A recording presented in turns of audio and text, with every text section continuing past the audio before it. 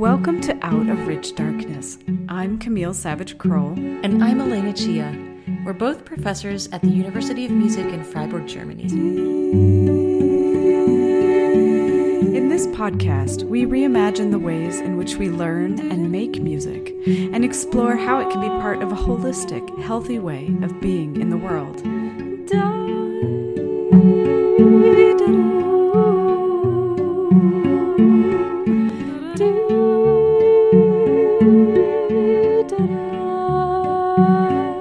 In Season 3, we've invited out-of-the-box thinkers and pioneers in the music world to speak to us about their lives and creative processes. In addition to appearances on the podcast this season, our guests participated as coaches in a new course that we designed and taught together at the Hochschule für Musik Freiburg.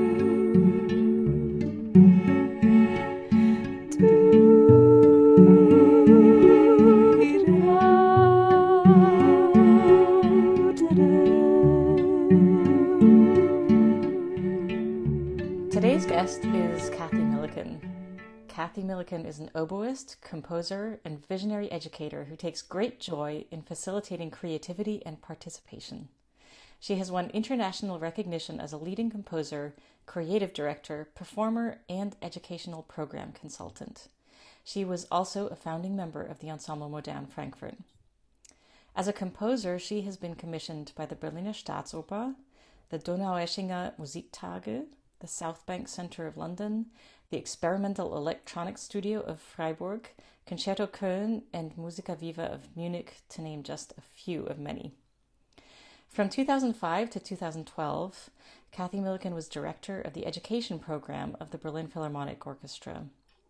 Participatory compositional projects in recent years have taken her to South Africa, Japan, and Oman.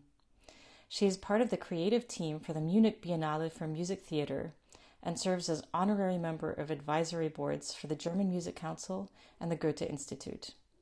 Her collaborative composition Stadtlied was premiered in the Elbphilharmonie in Hamburg in 2019.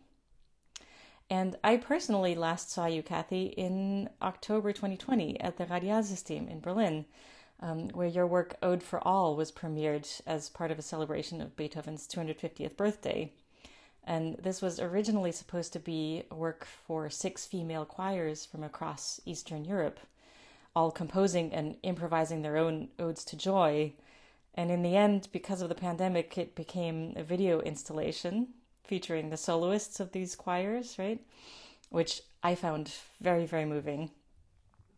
And I wanted to start with that actually, because when I last saw you at that performance, we talked a little bit about how you were responding to the times, and this was October 2020, so we were about half a year into the pandemic, and you mentioned something about not wanting to listen to certain kinds of music.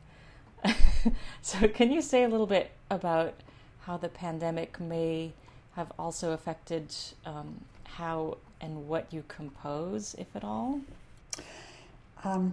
Firstly, thank you very much for that lovely introduction, and hello everybody. I'm delighted to meet everyone in this way. And I think it's been, you sort of ask me one week and I'll say this, and the next week I'll say something else, and one week I'll think, I just need to be quiet, I don't want any music, and the next week I'll be jumping around in the kitchen, there's a great song on the radio. So I don't know, I found it in a way not so difficult, all of this lockdown. I quite like being by myself, but on the other hand, I think it's for people who do quite like it, the danger is that you stop looking for that which makes life, which is that contact with people that can be so challenging but so wonderful. And, on the other hand, for someone who really is always out there, it can be, sort of to have days where you're just with yourself. It can be confronting but very good. So that's what I mean. It sort of seems to be very much in flux for me anyway, a sort of flow from one side to the other. Mm. So the pandemic didn't necessarily affect the way you approach music as such. It's just that it was part of this flux that's always going on.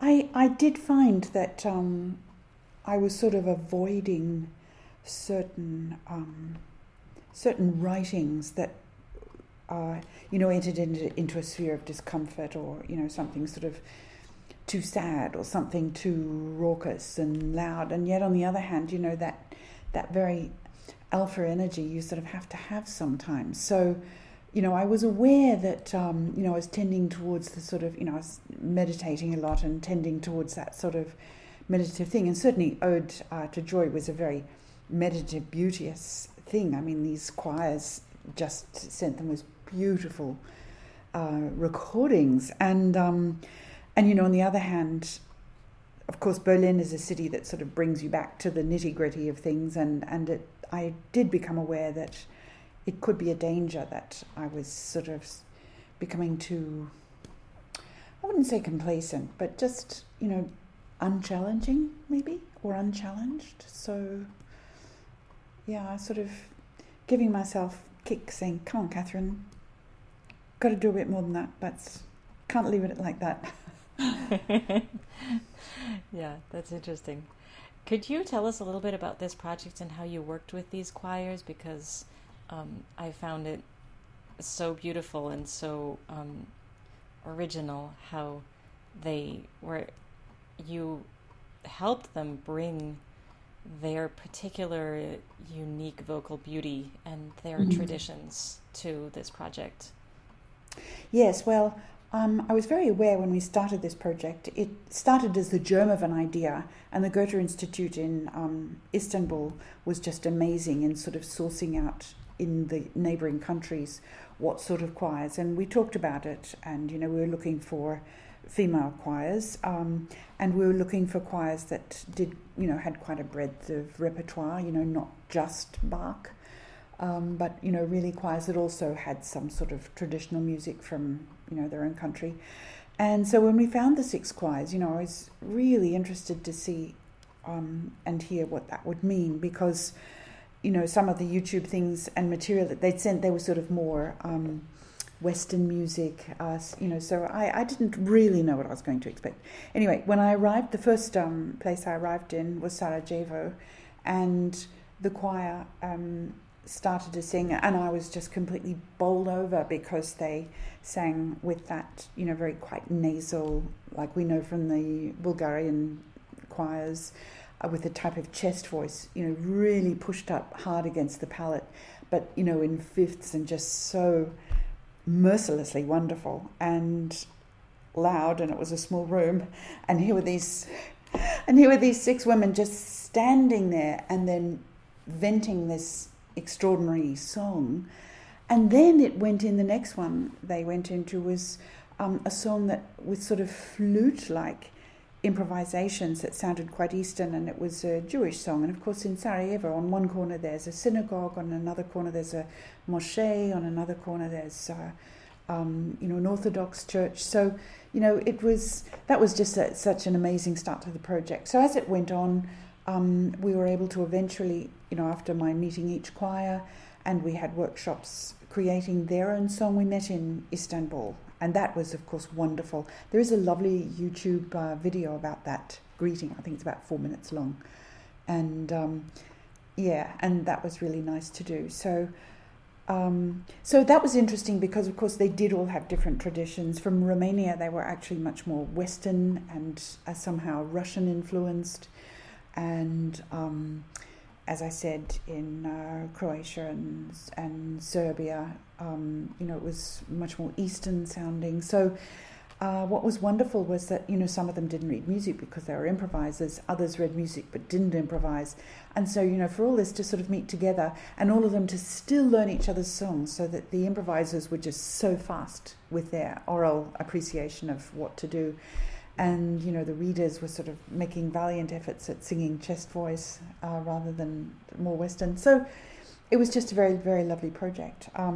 Very sad then that we couldn't do the whole project live. Yeah. It sounds so rich.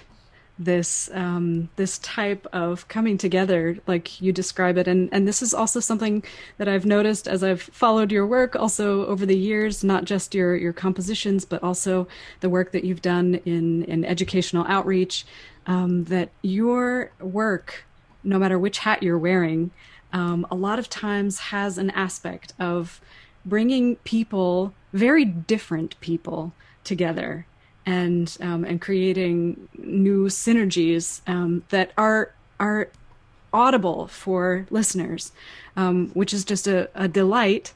But it's also, I'm sure, transformative for the people who are part of these projects. And I'm wondering, how did you start to have an emphasis on this type of work? Is it something that happened naturally for you, or was there something in your background that took your curiosities in this direction? That's an interesting question. How did it all start off? Well, I really was lucky because after I'd finished studying the oboe, I studied Dalcroze's teaching methods. So I was interested in teaching methods, and I was very interested in movement and music and theatre, and I was just interested in the way all those things went together. And I sort of became interested too in how different disciplines also informed musical practice, and how, you know, sometimes in the sort of education or the second tertiary education situation, that, you know, sometimes these other disciplines were sort of pared away, and I thought that was a shame, you know, to keep our musical students sort of locked away. I don't think it's like that now particularly much more. I think the disciplines are really sort of... It depends. Okay. Yeah. Well, this is one of our missions.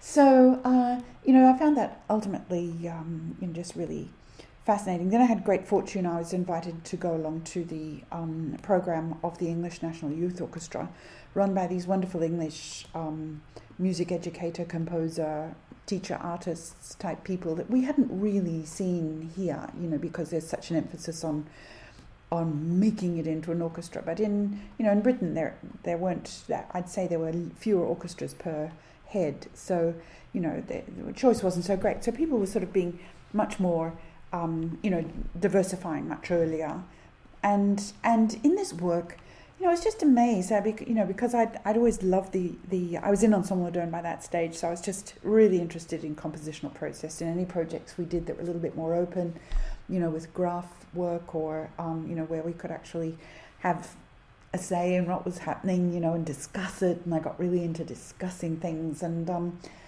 I just loved, you know, being with the students and doing that sort of work. And very quickly, you know, when you're with a group of students, you see what sort of things, you know, light the room, and what sort of things don't. And generally, you know, if you're talking too much, so which I'm where I'm talking a lot now, I'm really sorry. That's why we have you here. It's fantastic.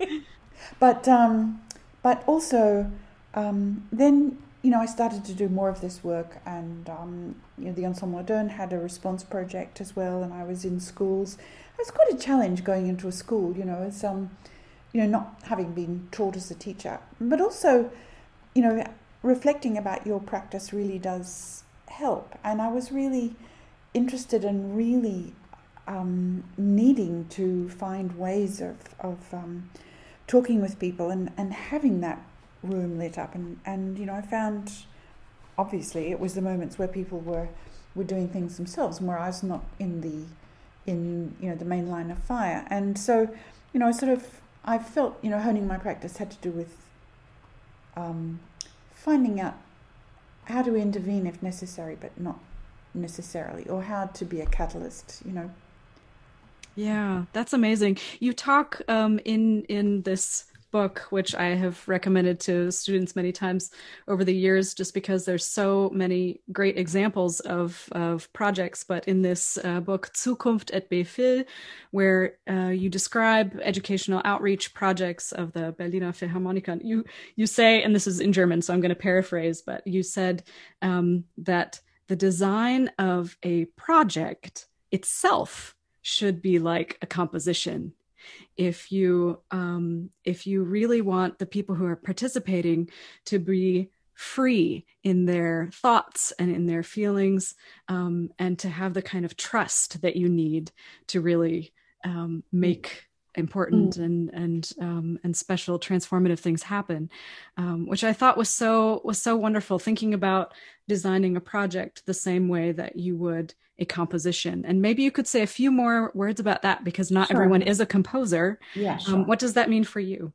Well, it actually, to put it in other terms, it would be like, say you're going to put on a party or make a dinner, and it's just the same. You think about who's coming, who are they, and what do they like doing. And so, when you've got a project coming up, it is really important to sort of find out who they are, if you can. If you can talk to the Veranstalter or talk to the producers, or if you're organising yourself, talk to the people themselves and say, just what do you like doing, why are you doing this, all that sort of thing. And the more you know about people, and the more you know why they're coming to do this, the more you can actually sort of tailor make it in what sort of tasks or what sort of theme or project, or how open to make it, or how much do you actually need to have a structure. I mean, actually, between you and me, I always have a structure, and then if I need to throw it away, I will. But it is just so important to welcome people and to have exactly the right time that you need for something, because time in these projects is of an essence. And if you're too short with the time, and you don't really feel that, people don't have that aha moment where it just sort of all comes together magically and everyone goes, right, got it. If you don't have time, you won't get there, and it'll feel hectic, and people will not feel transported out of their everyday, which is a shame, because that's what music is really there for, is to be that other, and so I think that's what I mean by the design, is that, and also the space you're in, just thinking if you're going to have smaller units of creativity, to have little breakout spots to know where they can be, so that you've got the key ready and you can give it to people. So you've spied Whirlers, even if it's in the hallway, but that so that you think, am I going to give morning tea or not, and just all that sort of thing, that just makes people feel welcome, as you would in a party. Same rules. Yeah, that's really great. Creature comforts and good organization, and really thinking about who is invited to the party, and not just about how great you want the party to be. Yeah. And then, it also, people take part in these projects best when they really know what it's about. So you send out the information letter about, depending on if it's with teachers, just what your aims are. You're teaching aims or educator aims. But if it's sort of more of just a class of people who want to, to make a song, for example, then you write out a little teaser text and you send it to them, and they need to know if they bring their instruments or not. There are all these sorts of questions, and you've got to be ready to, know exactly how you envisage it. And to do that also, to make the design, you've just got to really, shut your eyes and think, what would be the perfect situation? What do people need? What do I need to tell them? So it's all about communication as well. Mm-hmm. Wow. How long did it take you before you felt like you were really confident creating that kind of composition, i.e. structure for people to learn in? Because it seems to me that would take some trial and error. Yeah. I think the interesting thing is that wherever you're at, in whether you're just sort of starting to give these types of workshops to do this work, or if you're sort of a bit down the track, each set of people that you work with is different. Each goal is different. It's just never the same. What's going on in the world is never the same. Suddenly there's a Trump, and suddenly there are lots to talk about. And it's just never the same. So I always find it quite exciting, and it's just the same way as when you're performing. No audience is the same. There's just this magic about people coming in a room together and, finding their spot in the room, whether it's, I'm a participator, I'm up the front, and I'm going to be the one, or the people who sit more at the back who are listening no less than the ones down the front, and it's just, you never know really how it's going to be. And even, your time planning of, how long it might take to do something. Certainly you with experience, you sort of know how long you need to take a little break after and all that sort of thing. But, it always ends up a bit different, and you've got to be ready just to react immediately. Mm-hmm. Mm-hmm. The improvisation is of the essence as well. Yeah. Well, and I was just talking to students yesterday about the fact that we speak so often in classical music settings about the audience and just kind of bursting that bubble. There is no the audience. It doesn't exist. And beyond that, it's always a collective of individuals. And no matter what you are offering at any given time, it is going to be received as differently as there are people in the room. And just remembering that everyone is listening with different ears of experience, and that can be something that is valuable if you take the pressure off yourself to be just one thing. If you have an idea of how it should be for your audience, that's almost so abstract that it can put so much pressure on performers. And I've been thinking a lot recently about the idea of getting away maybe from what has been a traditional idea of Musikvermittlung, the German word, or educational outreach, which a lot of times kind of has this setup of there are performers and there's audience, and something that I appreciate a lot in your work also is exactly this, which kind of breaks down those two groups, and what I feel like is maybe even the future of educational outreach is, instead of audience and performer, is that we create communities that have to be cultivated. They're more than just events, but I'm wondering how do you think about not necessarily in education projects, but when you are working with performers, maybe people also who aren't in the role of performer very often, how do you help them be ready for concert situations? Is there anything that you give people to encourage themselves to be open in those settings? Okay, so we're not talking about sort of creative work, we're talking about interpretive musicians and concerts and things like that. I mean, that's a whole other ball game, and I think we all have our ways of doing that. Do I feel that the other, my other selves feed in? I think in the moment of performance, it is like going into a workshop, leading a workshop, that you collect and you check your breathing, and that you really make sure you're just not wandering off the street in Van Diemen's Land, but that you really sort of know what you're doing and why you're doing it. Of course, retaining the joy in situations, even if the concert's going to be a hard concert. I bought a painting, a little etching the other day, and it's sort of helping me at the moment because I've got quite a difficult task to carry out at the moment. And the painting said, it was a picture of a witch, the back of a witch. And you could see she had a little broom. Do I have it here? No. She had a little broom. And underneath underneath, I've got it on my phone, I took a photo. And underneath it says, when in doubt, sweep faster. And there is something about, giving all your joy into your preparation for a concert, which means, no cutting corners, really. You just you're all into it. And on the other hand, if there are reasons why, then you play to the top of your ceiling, guiltless, and do the, total best you can with, and the thing too, I listened to Barbara Hannigan in interview, and they said, what happens when you make a mistake? She said, oh, you just leave it behind. And it was just so, she was so adamant about this, you could just see, oh, you just leave it behind. I can see the gesture in my mind, yes.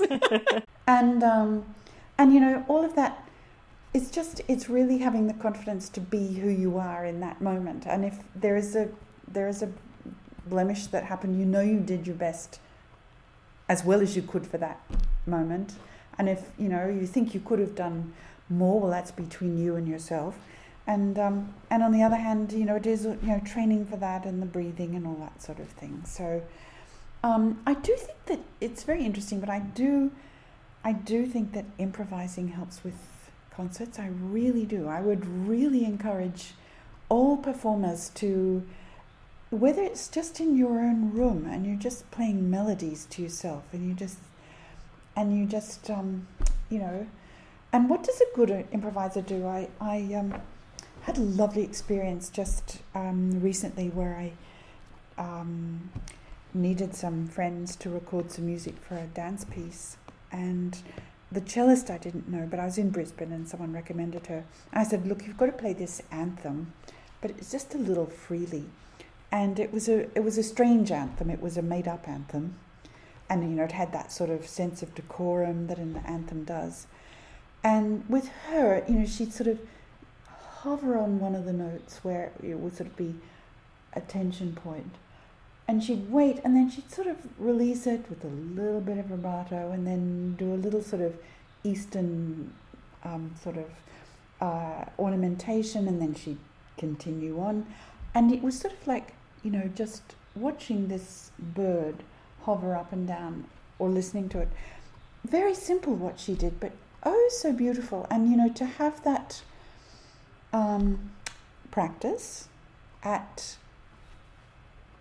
letting your fingers, your lips, your breath find something that is within you that is not written down. It's just such a joyous thing and very important, I'd say. Mm-hmm. I'm so glad you say that, and I see that in all of your work as well. And it kind of seems to me like the work that you do with young people and with these unusual communities of non-professional musicians, it seems to me like a space where you're allowing people to explore and experiment and find out what they can create together. And to me, improvisation, even if you're in your own room, it's kind of like, or maybe especially if you're in your own room, it seems like that's what you have to do for yourself. You have to create this space where you can see, oh, well, what am I actually? What is it that's coming out of me when I don't have music in front of me? And I think, so one of our missions, Camille and mine, in this seminar and in, I think, our teaching in general, is to kind of reform the way things are done in institutions, which is not easy because right now the status quo is kind of completely upside down from what you're talking about and from your work. So rather than starting from the individual and seeing what is in that person and what does that person want to express, and then what does the group want to express that is made up of these individuals, it starts with this canon of music that we have, which is, a very specific canon, and then the demands that this canon be performed a very specific way, and that kind of attainment of perfection is what's really, really valued in our institutions in Germany right now. So,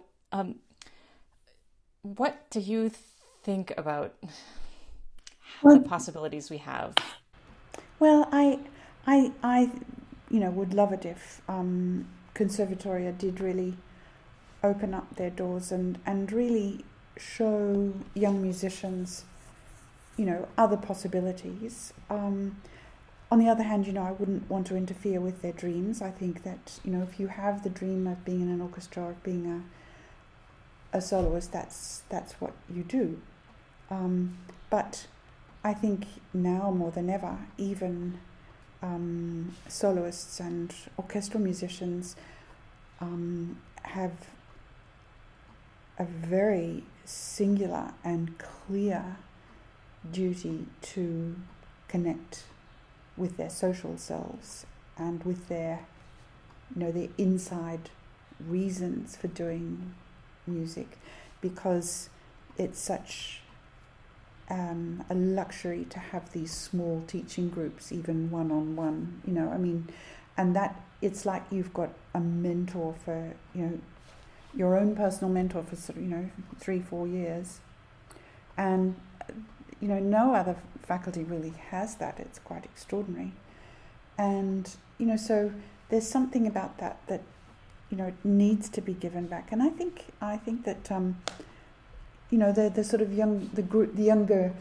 musicians are also forming groups, and they're aware of how can I actually be effective in my own community, not only on stage, in the large concerts I do during the year, but what else can I do, in what other circumstances can I perform in and play, whether it's just we're going to do suitcase concerts in old people's homes for a little while and just try out our repertoire, and how beautiful is that? And I do think there is a sort of social responsibility, definitely.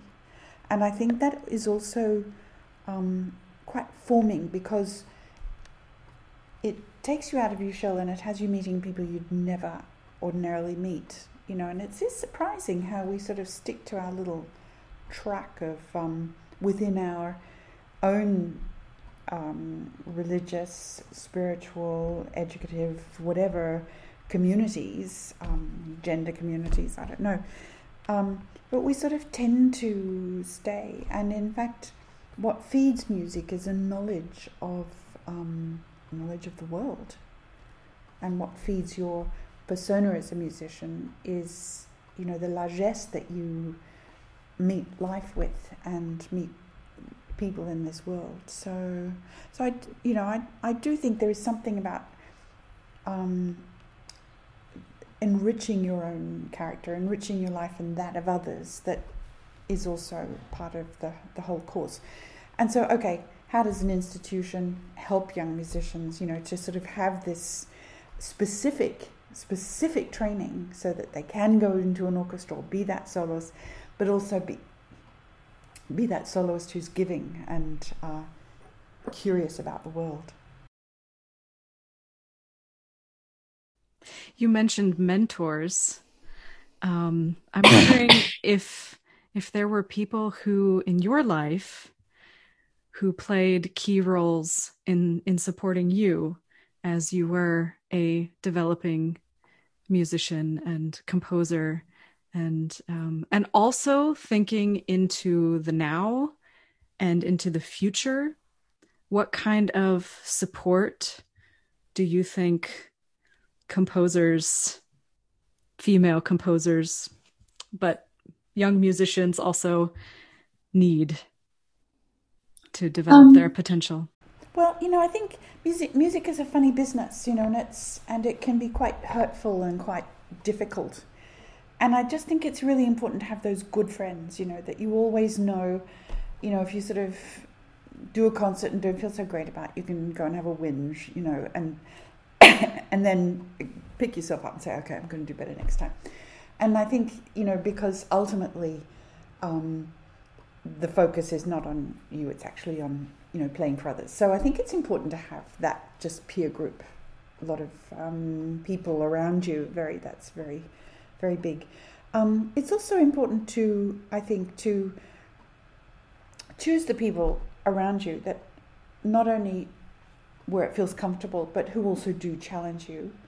I think it's also really important in music because there are quite a few teachers who are not really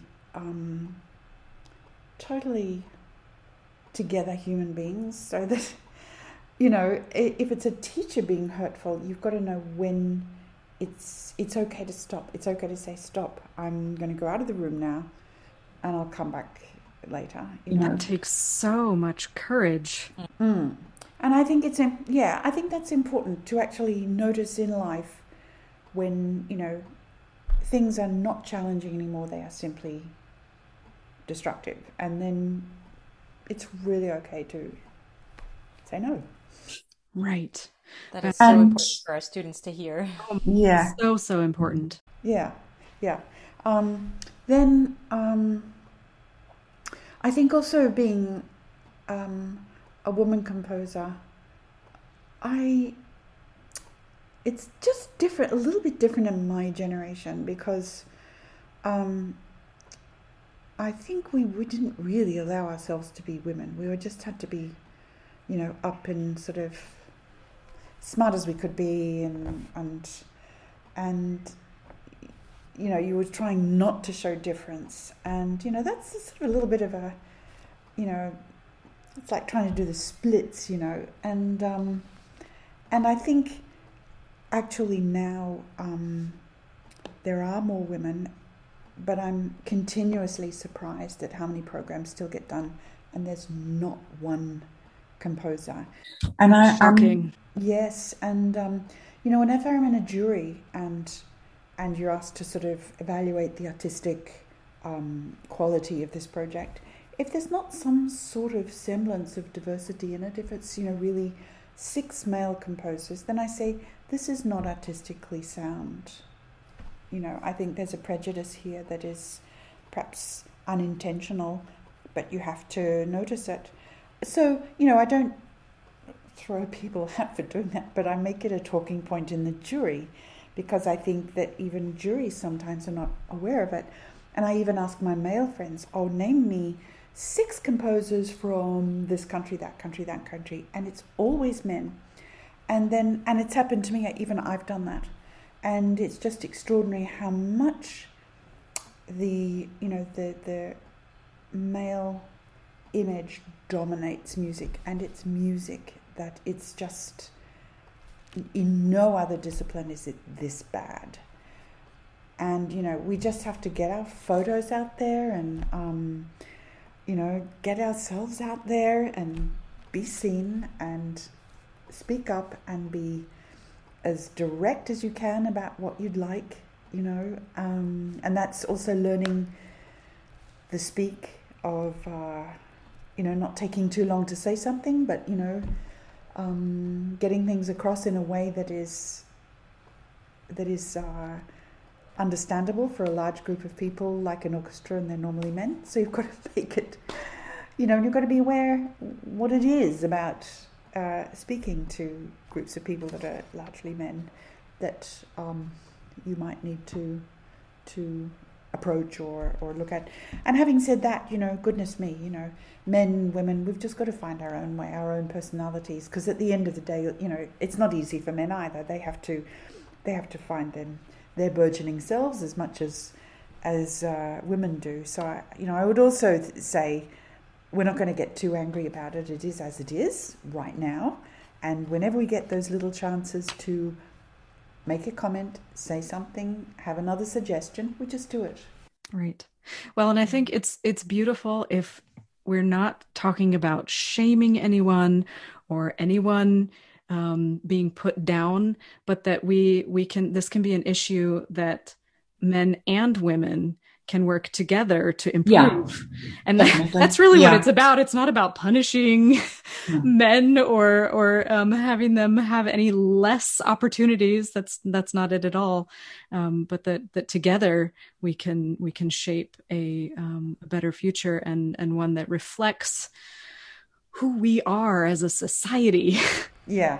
I mean, having said that, I still will put out a warning thing, because I listened to a show on Deutschlandfunk the other day, and they were talking about women composers, but they only had men. They only had men on the program. There was one woman, and there were like 4 or 5 men. I thought that is sort of so bizarre. And so they asked one of the men, so how do you go about curating your programs? And he said, well, I always go for the quality. And they said to him, but your programs are mostly men. And he said, yes, I don't consciously go for a male program, but I will go for quality. And that is what is always said. And it's really hard, because which quality are we speaking about? Yep. This is an argument that I have made many times. Yeah. Exactly. What are we allowed to know what this are? Do we have any questions? Do you think we should? have some questions. Yeah, there are no questions in the chat yet, but please, I'm sure that that there are some sparks flying. And again, feel free to ask your question in German, and we will just translate it. It's not a problem. So, yeah, let's hear from some students. We've had the experience that in the last 5 minutes, a lot of questions come. So, yeah, but feel free to jump in there. Don't hold your tongues or your fingers. Well, before we get the question, there's just one other thing I wanted to talk about, and that is doing these, creative projects and working with amateurs. There's always that moment where you think to yourself, "Oh, this is great. Everyone's so creative, but it really sounds awful." Mm-hmm. And so that's just such an interesting moment because if it's just a workshop and people are just having an inordinate amount of fun, you can just make a suggestion. Well, if you turn it around, if you do it like this, or we could just try one after the other. It's not quite so chaotic then.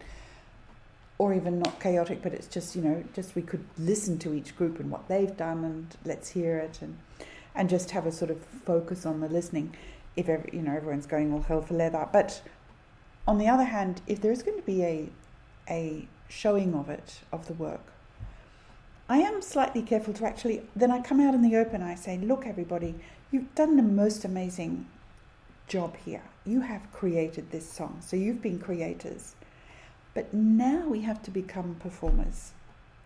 Now we actually have to shape in a way that performers do. We have to think, how long do we actually need to leave that symbol for before that text comes in? How long can we do it and keep the suspense?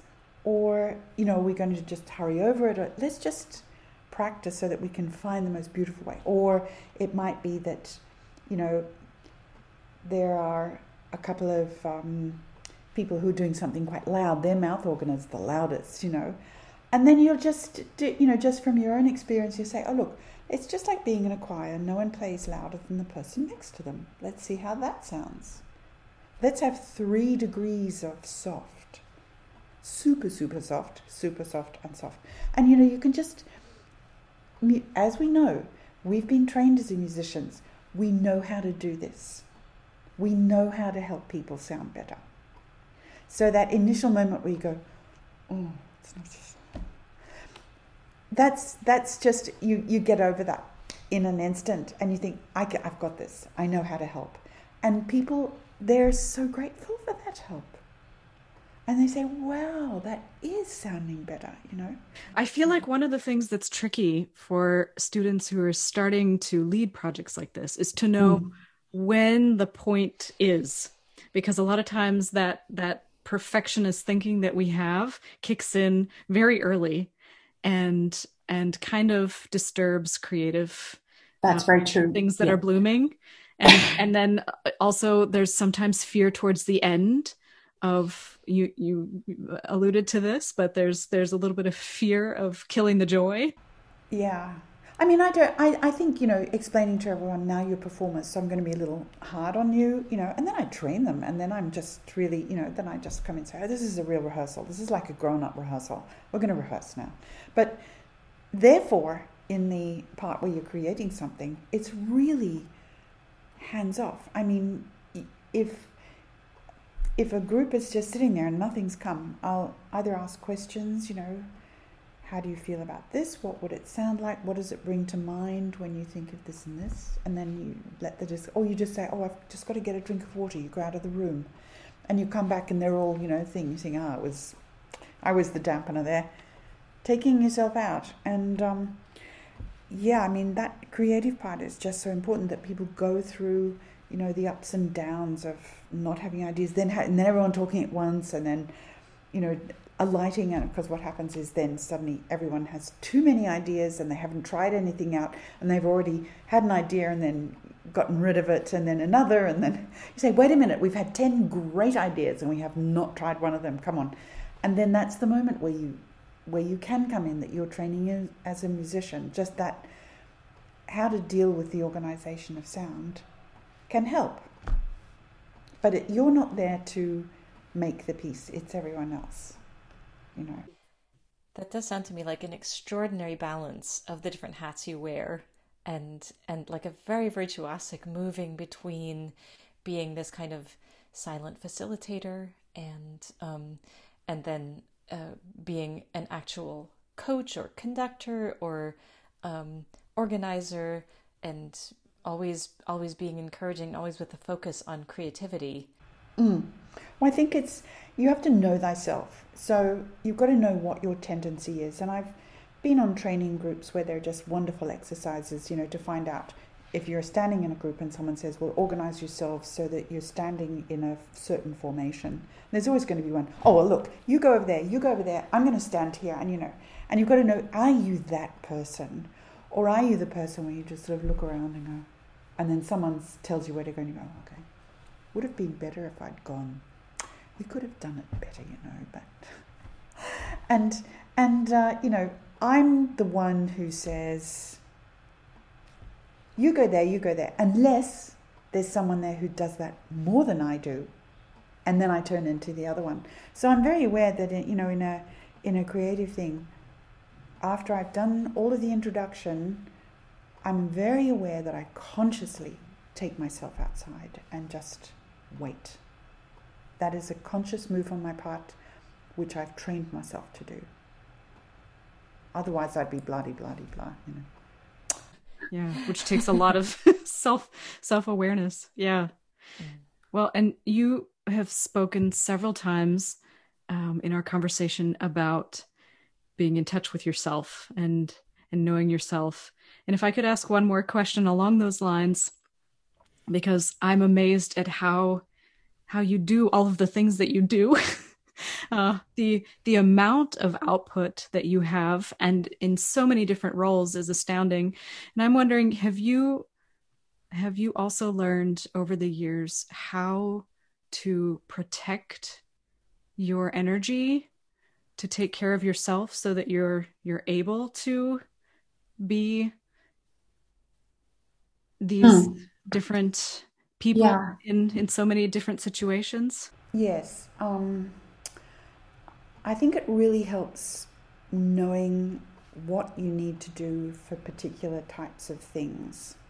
So if I'm really well organized and I see I've got something coming up in 3 weeks and I know I have to do that, I make sure I do that early enough that it's just not... My thing is to get things off my mind and have them done, or just roll up your sleeves and get into it. I wasn't always like that. I was sort of procrastinating because I was sort of anxious about things. And I think it's just the beauty of age, and it gets better and better, is that you just get, less and less sort of, afraid to put your toe in or afraid to be wrong. You just get less afraid. And if something, turns out to be not good, well, you've really done your best, and you've got to sort of forgive yourself then. So that I do like to have that plan, and having said that, sometimes I go over the plan on something and I have to take time off something else, and I just think I can do this. And I think that's just the most greatest sentence you can say to yourself is, you've got this, you can do this, you can do this. And be your own support and cheerleader. Totally. You can. All we got can. Yes. So this thing of just getting up in the morning, I can do it. I can do it, and I will do it. And I think just having that persistence and will to just keep on. Because it's for a reason, because you've got a passion. Right. Thank you so much for that. That is super Pleasure. important. Such a pleasure to talking to everyone. Here. I do have one last question, if I can ask you. As we are starting to come out of this global pandemic, do you have any wishes for our world of music going forward? I think what you're doing is exactly it. It just hits the nail on the head, and that is, looking for a way to give a really sort of universal type of musical education to help musicians be musicians in the full sense of the word, be those musicians that can improvise, that can share, that, have no fear of sharing, that are aware of what's in the world, aware of how music links into all of that. That's the greatest gift, is to, give and facilitate that sort of vehicle of learning. Mm-hmm. Mm-hmm. Yeah, it is a gift. It is a gift. Yes. Yeah. And so inspiring to hear you talk about all your work. Oh, look, thank you very much for having me, and lovely to meet everybody. And I'm sorry I didn't really get to see you all, but I will maybe next time. Thank you so much, Kathy. Pleasure. Bye. Take care. Bye-bye. Bye. Thank you for listening to Out of Rich Darkness. If you've enjoyed this episode, please take the time to leave us a review so that more people can find us. You can help us grow our community of positive change by engaging with us. What's on your mind? Who should we talk to next? We'd love to hear from you on social media.